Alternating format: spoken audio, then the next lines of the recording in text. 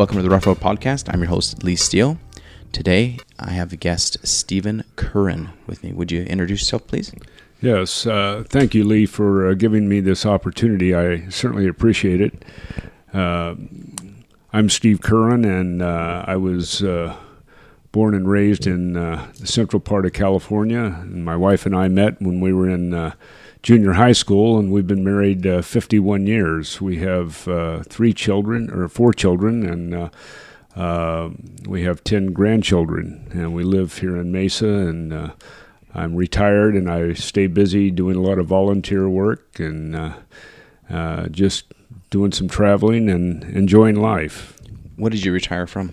I was in sales. I sold commercial door hardware, and I did it for probably about 45 years, and worked for 2 companies and traveled all over the United States, and then had the opportunity for the last 17 years to travel all over the world. I would be lying if I didn't say I wasn't disappointed that you didn't sell vacuums. So, anyway, so why don't we talk about your experience you had back a long time ago, many years ago, back in the 80s. Yes, it happened in 1984, and our family, I'll give you our makeup of our family is and my wife and I, and then we had our oldest son is Tim. He was 13. Amy was 11. Megan was 7, and Brigham was 5. And I have to say that it's almost like we were guided and prepared for this incident that happened in our life to happen because of things that happened and the things that were said. Experience you had, yes, that sort of stuff? Yes, especially the week before. And so Okay.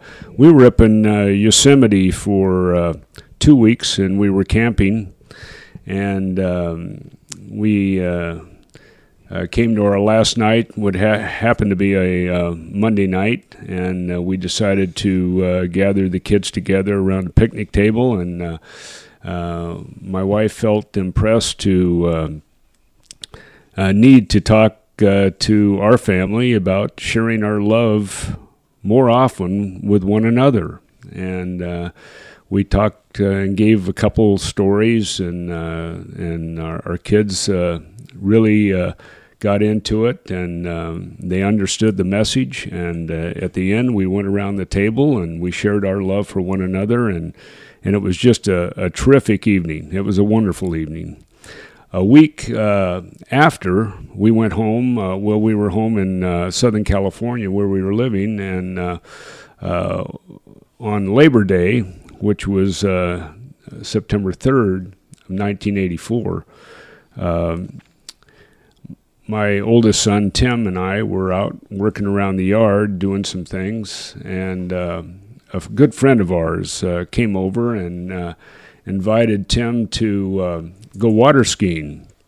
He had just received his water skiing merit badge that summer, and he enjoyed it, and he enjoyed these people, and we enjoyed them as well, and very good friends. And so it was arranged that he would go over and spend the night, that Monday night, with them, and then get up early in the morning and go out to the lake for a day of water skiing.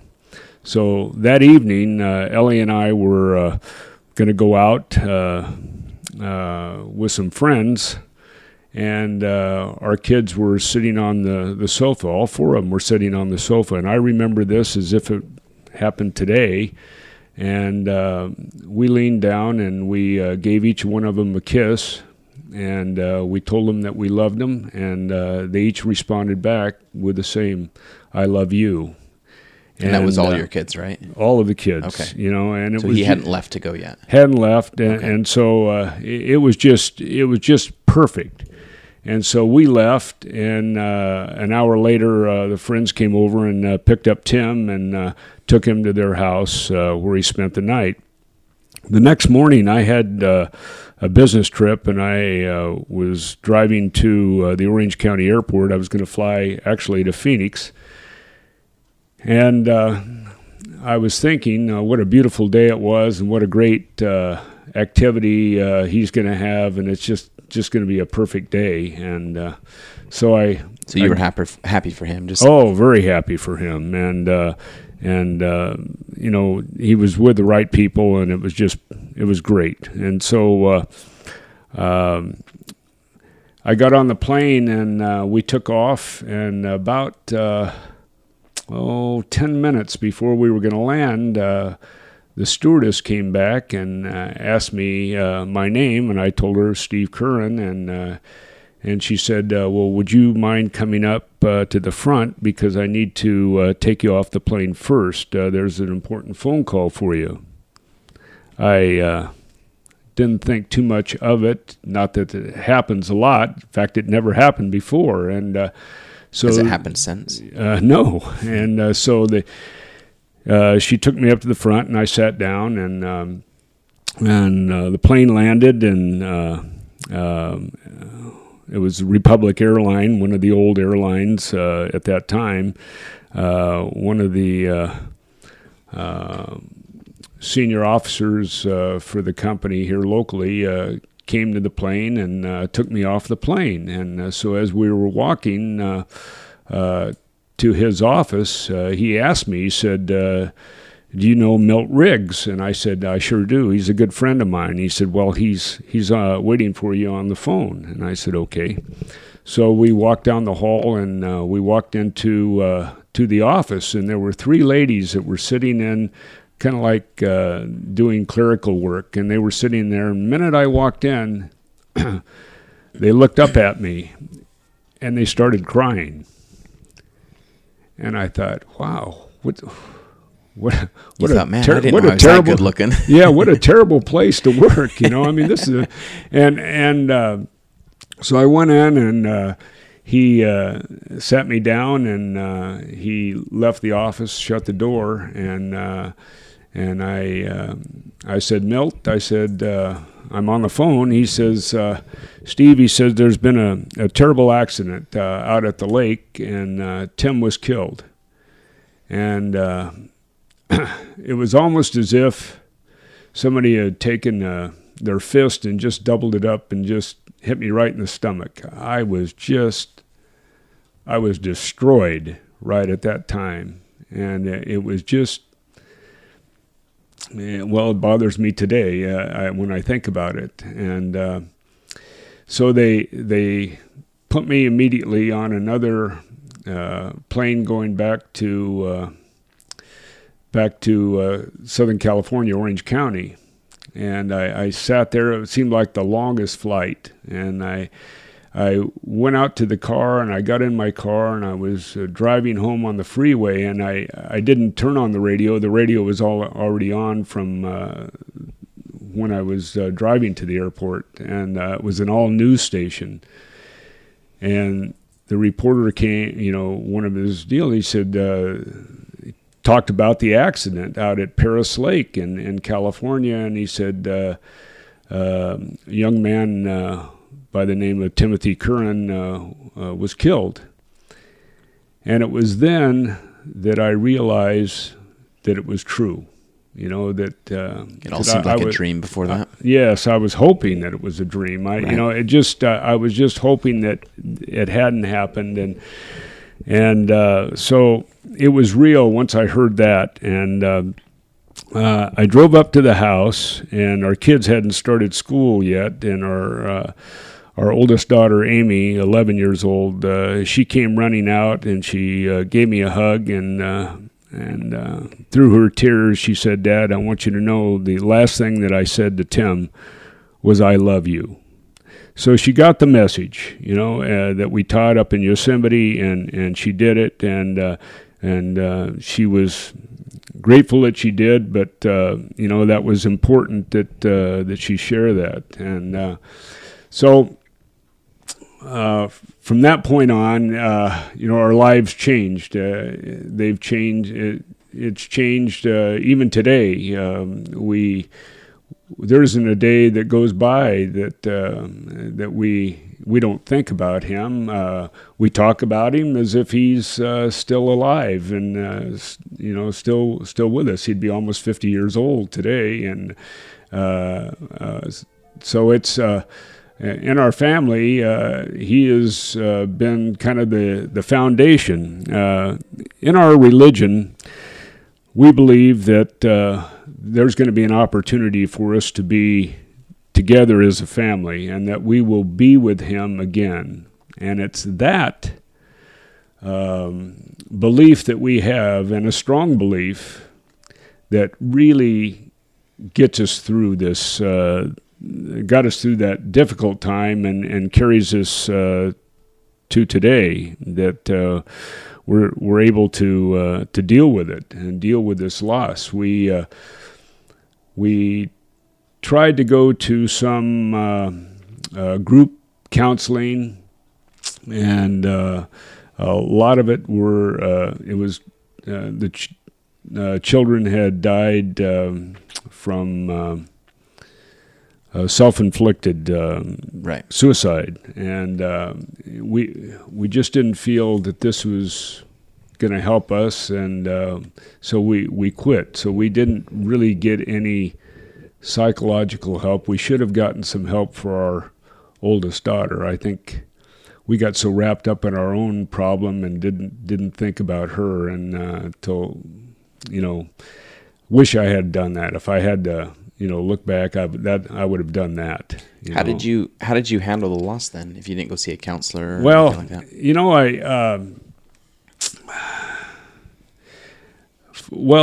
For 2 years I struggled. It was just a personal struggle for me.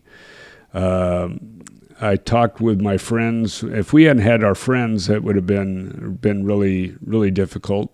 But I would be in meetings, and all of a sudden I'd drift off, and they would almost have to, touch me, and bring me back in, and I thought, wow, this is. Did you ever have that happen, like while you were driving, or like you would get to your destination, like, wow, how'd I get here, or anything like that? Oh no, but I would think about it all the time. It's very consuming. It consumed 24/7, and I know it. My wife struggled as well. The first night, the night of the accident, we went down to Tim's favorite beach, and we walked along the beach, and we stopped, and we talked about this, and we knew that because we had heard the stress that death, loss of life, loss of a child can put on a marriage, because everybody deals with it differently. And we made a vow to each other that this was not going to come between us, and was not going to do anything to damage our family relationship. And we really worked hard to make sure that didn't happen. And it hasn't happened. I'm not going to say that it wasn't difficult, but marriage isn't difficult though, even without tragedy. Well, that's true. And but we've been able to deal with it, because I put together a talk, and I believe my life mission is that to tell people that I put the talk together, and I titled it, "If You Love 'Em, Tell 'Em." And we were prepared for that. We were, no question, we were inspired to talk about it when we were in Yosemite. It was a message that was very strong, and we listened, and we did it, and thank goodness we did, because we don't have any guilt. We don't feel, maybe we shouldn't have let him go. Maybe we, had we not done that, had we said no, then he would be alive today. I don't even think about that. You have regrets, just none at all. You don't have any regrets. None. You know, I mean, You have remorse oh. for what happened, but no regrets. Yeah, That's what I meant mean, to say. I miss him terribly. You know, we, you know, think about how he would look, you know, and possibly have several children, and that would give us more grandchildren and on that. But, you know, as far as regrets, I wish we had done something different. No, because we said everything that we were supposed to do. And the last thing I said to him was, "I love you," and he said it right back to me, and that was good enough. Right. That was good enough. And then, you know, you can get into why did it happen? And Well, we really don't know, right? no, we don't know, but the way it was explained to me by one of our church leaders, you know, because people would come up to us and they would come up and say, you know, he's in a better place. The Lord needed him now. How did you handle that advice that people would give you like that? You know, Those are a lot of cliches that a lot of members of your church. oh yes, and they meant good. They really didn't know Right. what to say, and But they felt like they needed to say something. they had to say something, and that's what they'd say. And you know, I wouldn't say anything to them. I would thank them, but Would I it would. frustrate you? Oh, I would think in my mind, I would say, the Lord didn't need a 13-year-old child. No. I mean, there is no way, you know. And so it was explained to us. Example: if a young mother is driving down the highway and a person crosses the highway and he's drunk and he hits her car and kills her and leaves her, you know, her children without a mother. I don't believe that the Lord needed her. You know, I mean, the kids needed her. The kids needed her. A law of nature was broken. Right. And that was the penalty for that. Now, could it have been averted? Yeah, I think it could have. I think, you know, you hear about miracles all the time. Right. We'll sit, we have friends in our church that talk about things that happened in their children's life or their spouse's life was spared, and we look at each other and say, well, why did it happen to them and why didn't it happen to us? And so that's that game that we were talking about earlier. Yes, yeah. Off air is that what if game. Yeah, so you deal with that, but you know, we have come to the conclusion that a law of nature was broken and his life was taken, and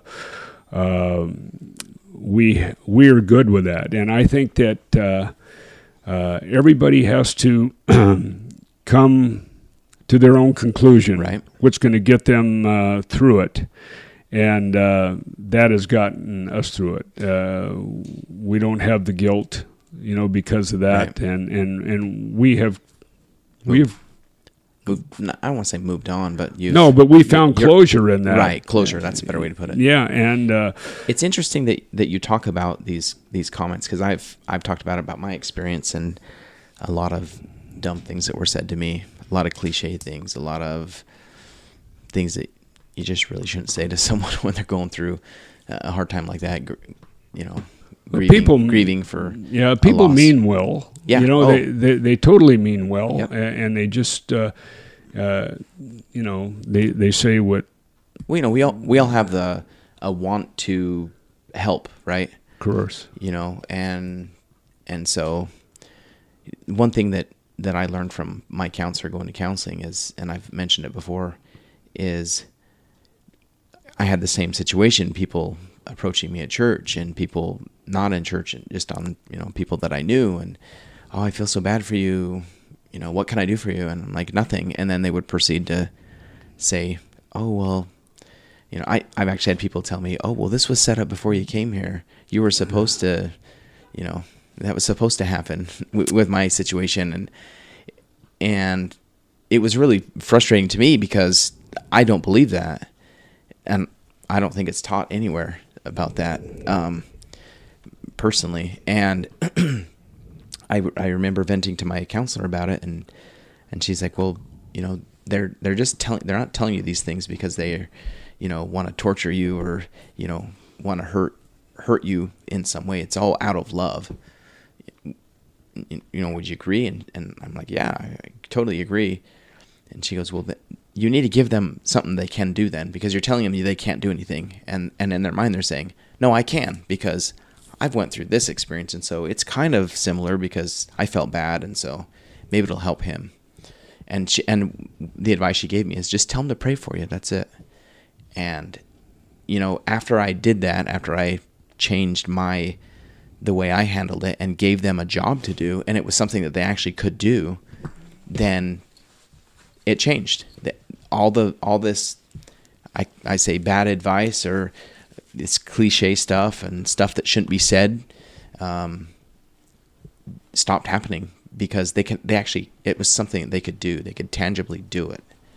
And so it really helped me I don't know what you ended up doing and you and your family ended up doing, but that helped me tremendously.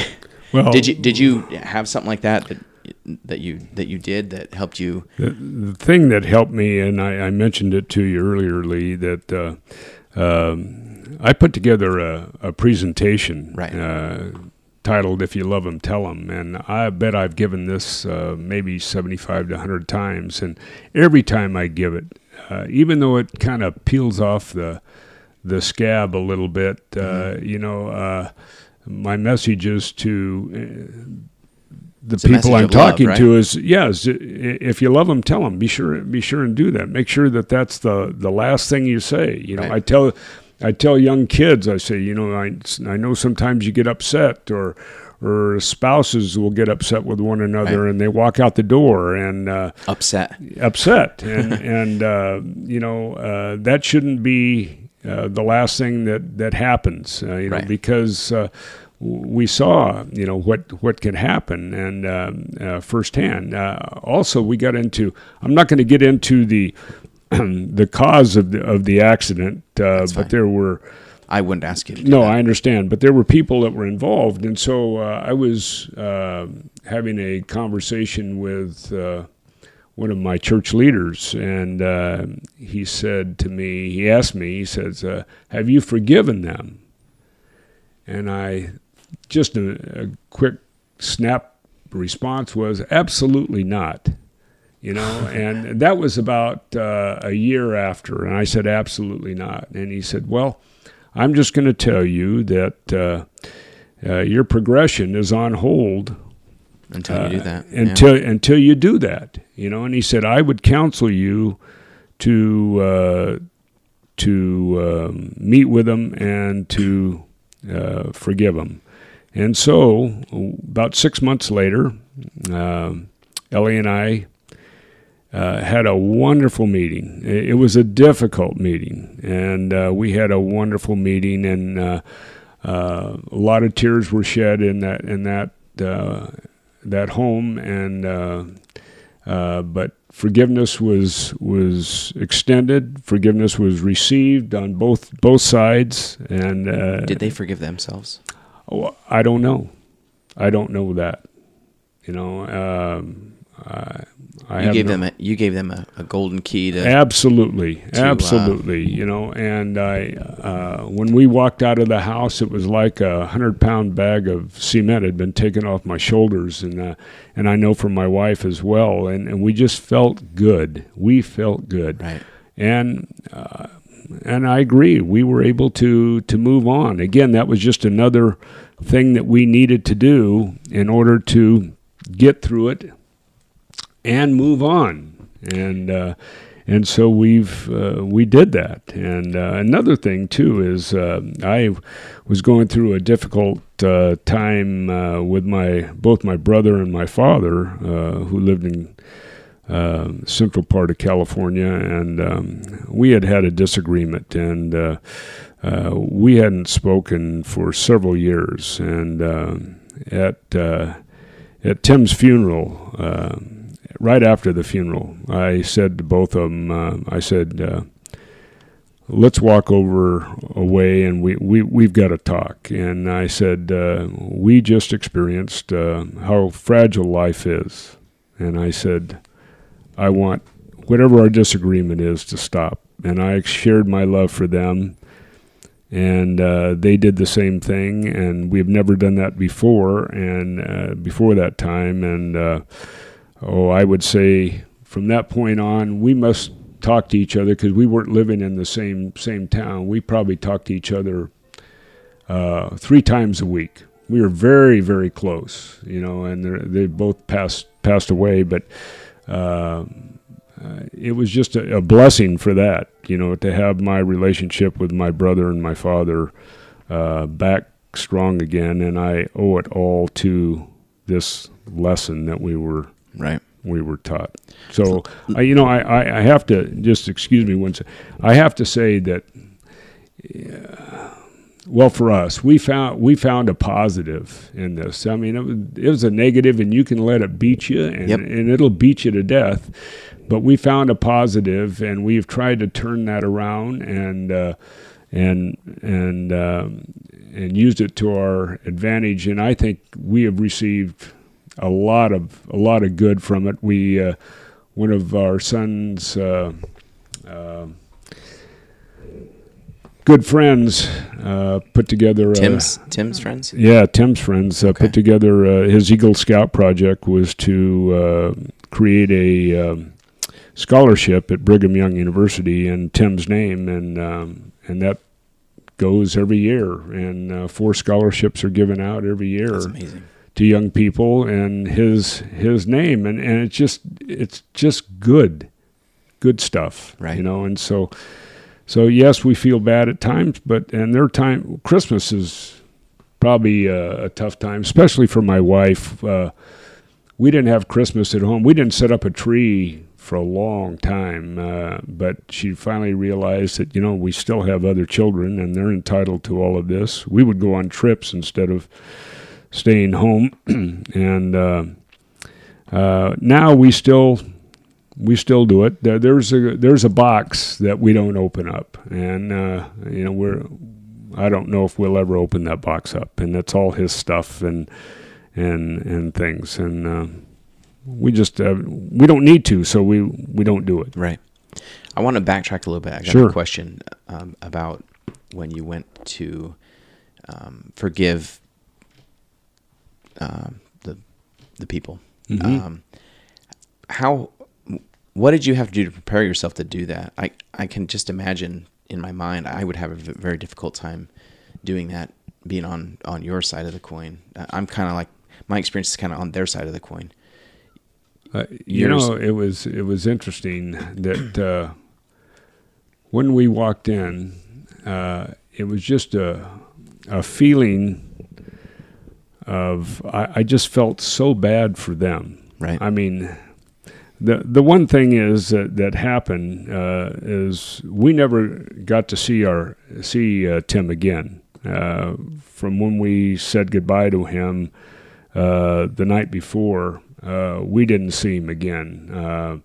We were advised not to see him because his body was badly damaged, and they said we were told not to do it. So we didn't see him again. Now, they saw him. They had to deal with that. There were kids that had to deal with that. I'm sure that's burned into their mind. Oh, absolutely. And so I think the love that I had at that time, it just came over me, and it was just really, really good. Did they apologize in that meeting to you?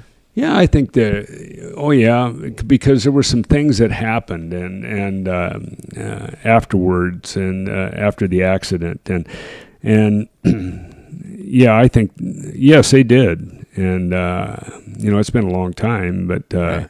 I just know that when I walked out, I felt good, and you felt like the hatchet was buried. Yes, and I think that they felt good. We ended up moving. Because of that? No, my company in their infinite wisdom, they thought it would be a good idea for us to get out of the area.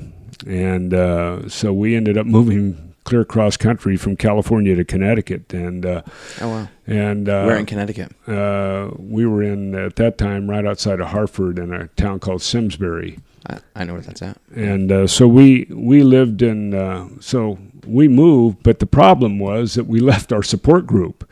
Right. And our support group left. Well, your family became your support group then, right? Well, your kids it and wife. was our 3 kids at that time, but we didn't have any friends, Right. and nobody knew our story, and so that was quite difficult. And I think that I don't know if I would have done that again if I had it to do over again, if that was the right move, but we made it, and we don't look back. But Right. I know it was certainly hard on Ellie. It was really tough on her. But Yeah, understandable. Yeah. We're going to take just a little break here for our sponsors. We'll be back in just about a minute. And we're back. So, Steve, I want to get into kind of how your kids handled it, how you helped them get through this hard time, because it's one thing to handle it as an adult. It's totally different as a kid. And how did you and your wife handle that? What processes did you follow to ensure that they were going to be okay emotionally? Well, like I said, I guess another regret, if I had it to do over again. Hopefully you don't ever have to No. go through anything like that again. I hope not too. But I think, I know that we probably should have gotten our 11-year-old daughter, Amy, some counseling. Why do you say? Well, she was was quite close to her brother, and Okay. it was a loss to her. It was a tremendous loss to her, and we didn't. We just kind of she got kind of wrapped up in her friends and life, but we really never sat down and talked about it when she was young. Now Was it the elephant in the room? Like no one wanted to talk about it? Oh no, we talked about him, and we talk about him today as if he were alive. And no, we didn't build a shrine in the house to him, but we did talk about him, and but I didn't ask her, how are you doing? Right. How are you?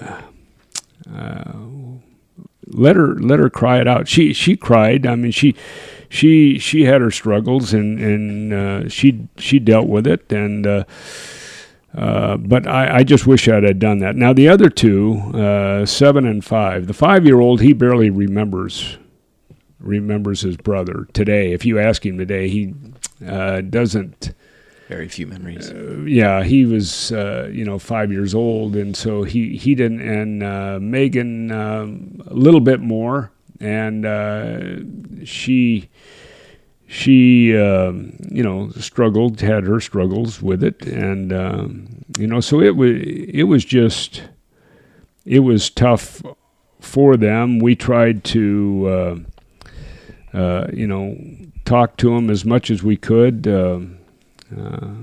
Selfishly, I'll just say that I got wrapped up in my own grief, and I didn't worry about anybody else but my wife and my grief. And I just figured, well, the kids are kids, and they're gonna deal with it. They're gonna be able to handle this. And have you had discussions with your oldest daughter about that? Oh, absolutely. Does she have regrets also on that? No. That you never did that for her, or no, she never said that. But so these are all your feelings alone. Yeah. Like she's never expressed that. But she's a great person, and she just the whole family. We'll his birthday, sometimes we let out balloons because our grandkids want to be a part of this. And I'll tell you another thing we did. We buried him at our hometown of Bakersfield, California, because that's where our family was. Now, we didn't live there, but our family was there, and we figured, well, that's where we'd be buried. So we bought 3 plots, one for him and then one for Ellie and myself. And 2 years ago, every time we'd go to Bakersfield to see family, we would go up there and we'd visit, and we shed tears, and the kids would talk about him at that time, but we'd always go up there. But our family started to die, and we didn't have much family left, and we figured, we were talking to the kids, and we said, well, who's going to go visit him, and visit the gravesite? And we recognize, there's nothing there, but it's just, it makes you feel good. And so I was there 2 years ago at the gravesite, and I noticed that the place wasn't being kept up like it used to, and found out that there was a National Cemetery in Bakersfield. I went out there and to visit the grave of a friend of mine, and I was talking to the director of the cemetery, and I told her I was a veteran, and she said, well, you can move. You don't have to be buried at that cemetery. You can move out there. And I said, well, I have a son that's buried there. He said, well, he's a dependent, and because he's a dependent child, he can be buried with you at the National Cemetery. And I thought, wow, that's great. And I said, well, the only problem is, I said, we live in Phoenix. She said, well, there's a National Cemetery in Phoenix. And so I came home and I talked to all our kids, and we had his remains disinterred 2 years ago, and brought him down here to the National Cemetery, and that's where he's buried. And so Wow. the neat thing is that we can we had a little service at that time when we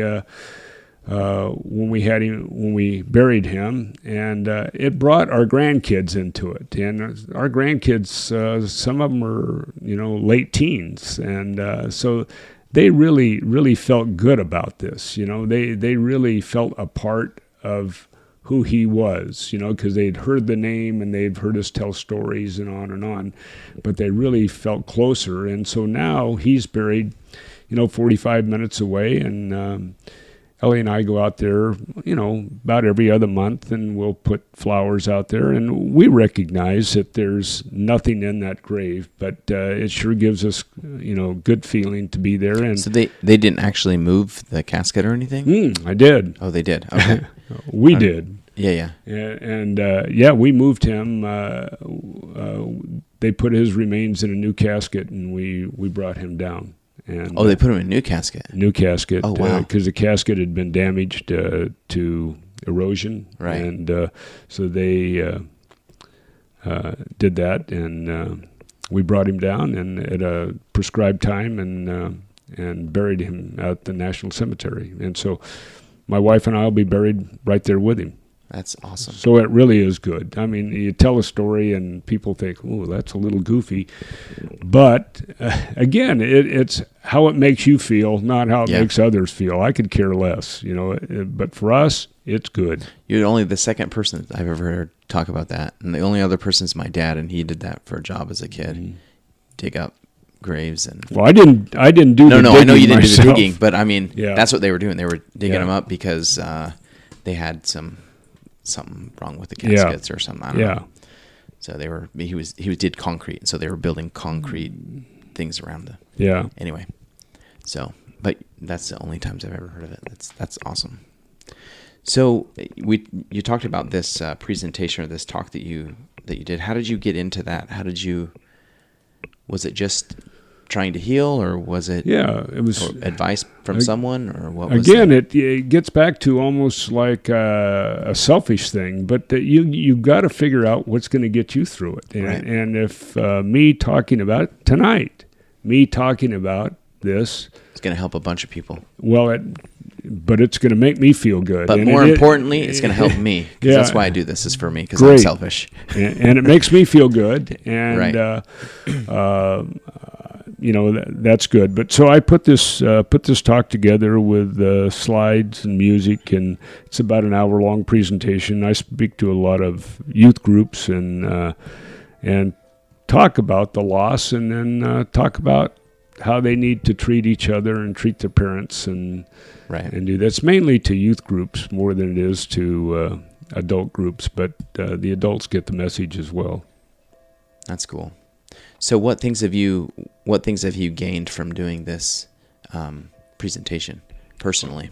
Well, a lot of people, besides the obvious, a lot of people tell me, they're grateful that I've taken the time to do it, and they really like it, and it's a message that people need to hear. It's just, it's good in today's world. There's a lot of families that are torn apart, and I went through my childhood without hearing my parents tell each other that they loved each other, or tell my brother and me that we were loved. And boy, that has not happened in our home. But it didn't happen.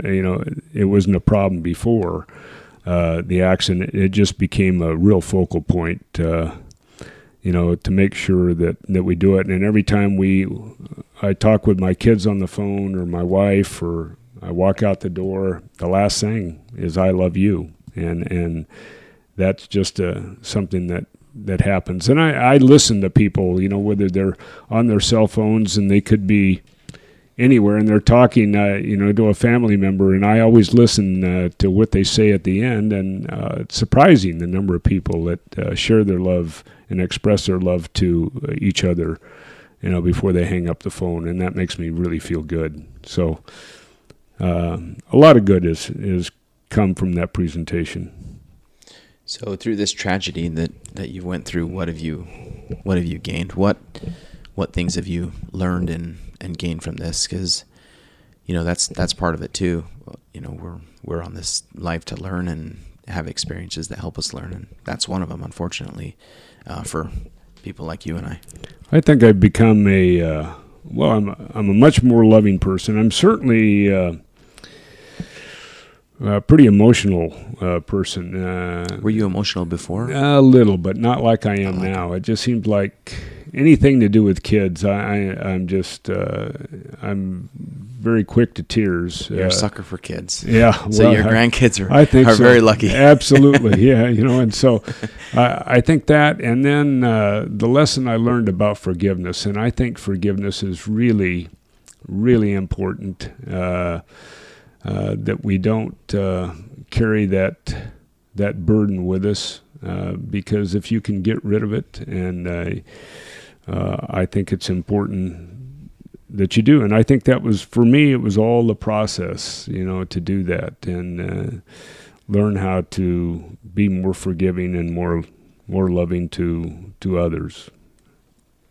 How did your wife handle it? How did she cope with it? I think the same way. She's always been a very, very easygoing, a very loving person, and she struggles. She struggles even today. Just recently, there was something that moved her to tears, and just thinking about our son. One other thing is one of our son's other friends,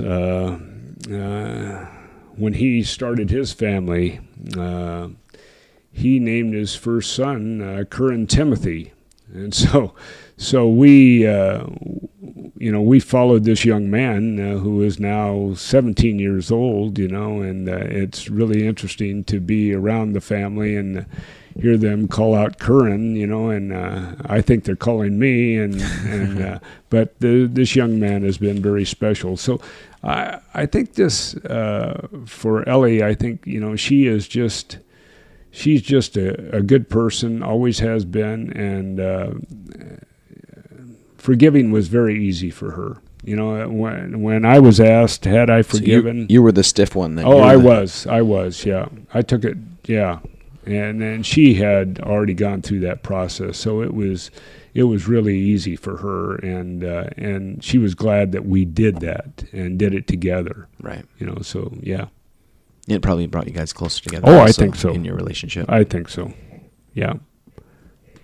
Well, I think that's going to wrap it up. I appreciate you sharing this with me. Unless you have anything else you want to talk about. No, I'm just grateful to have this opportunity, and I appreciate you contacting me, and I just am very thankful, and I'm thankful for the influence that how we've been guided through this, and we know that our Savior has done it for us, and I feel really good about it. Thank you very much. Yeah, I appreciate you coming on and being so open and willing to talk about it. I know it's a tough thing to talk about, the loss of a loved one. You know, that's tough. So I really do appreciate it. So for the listeners out there, I appreciate you tuning in. Stay tuned for my next episode. Thanks. Bye.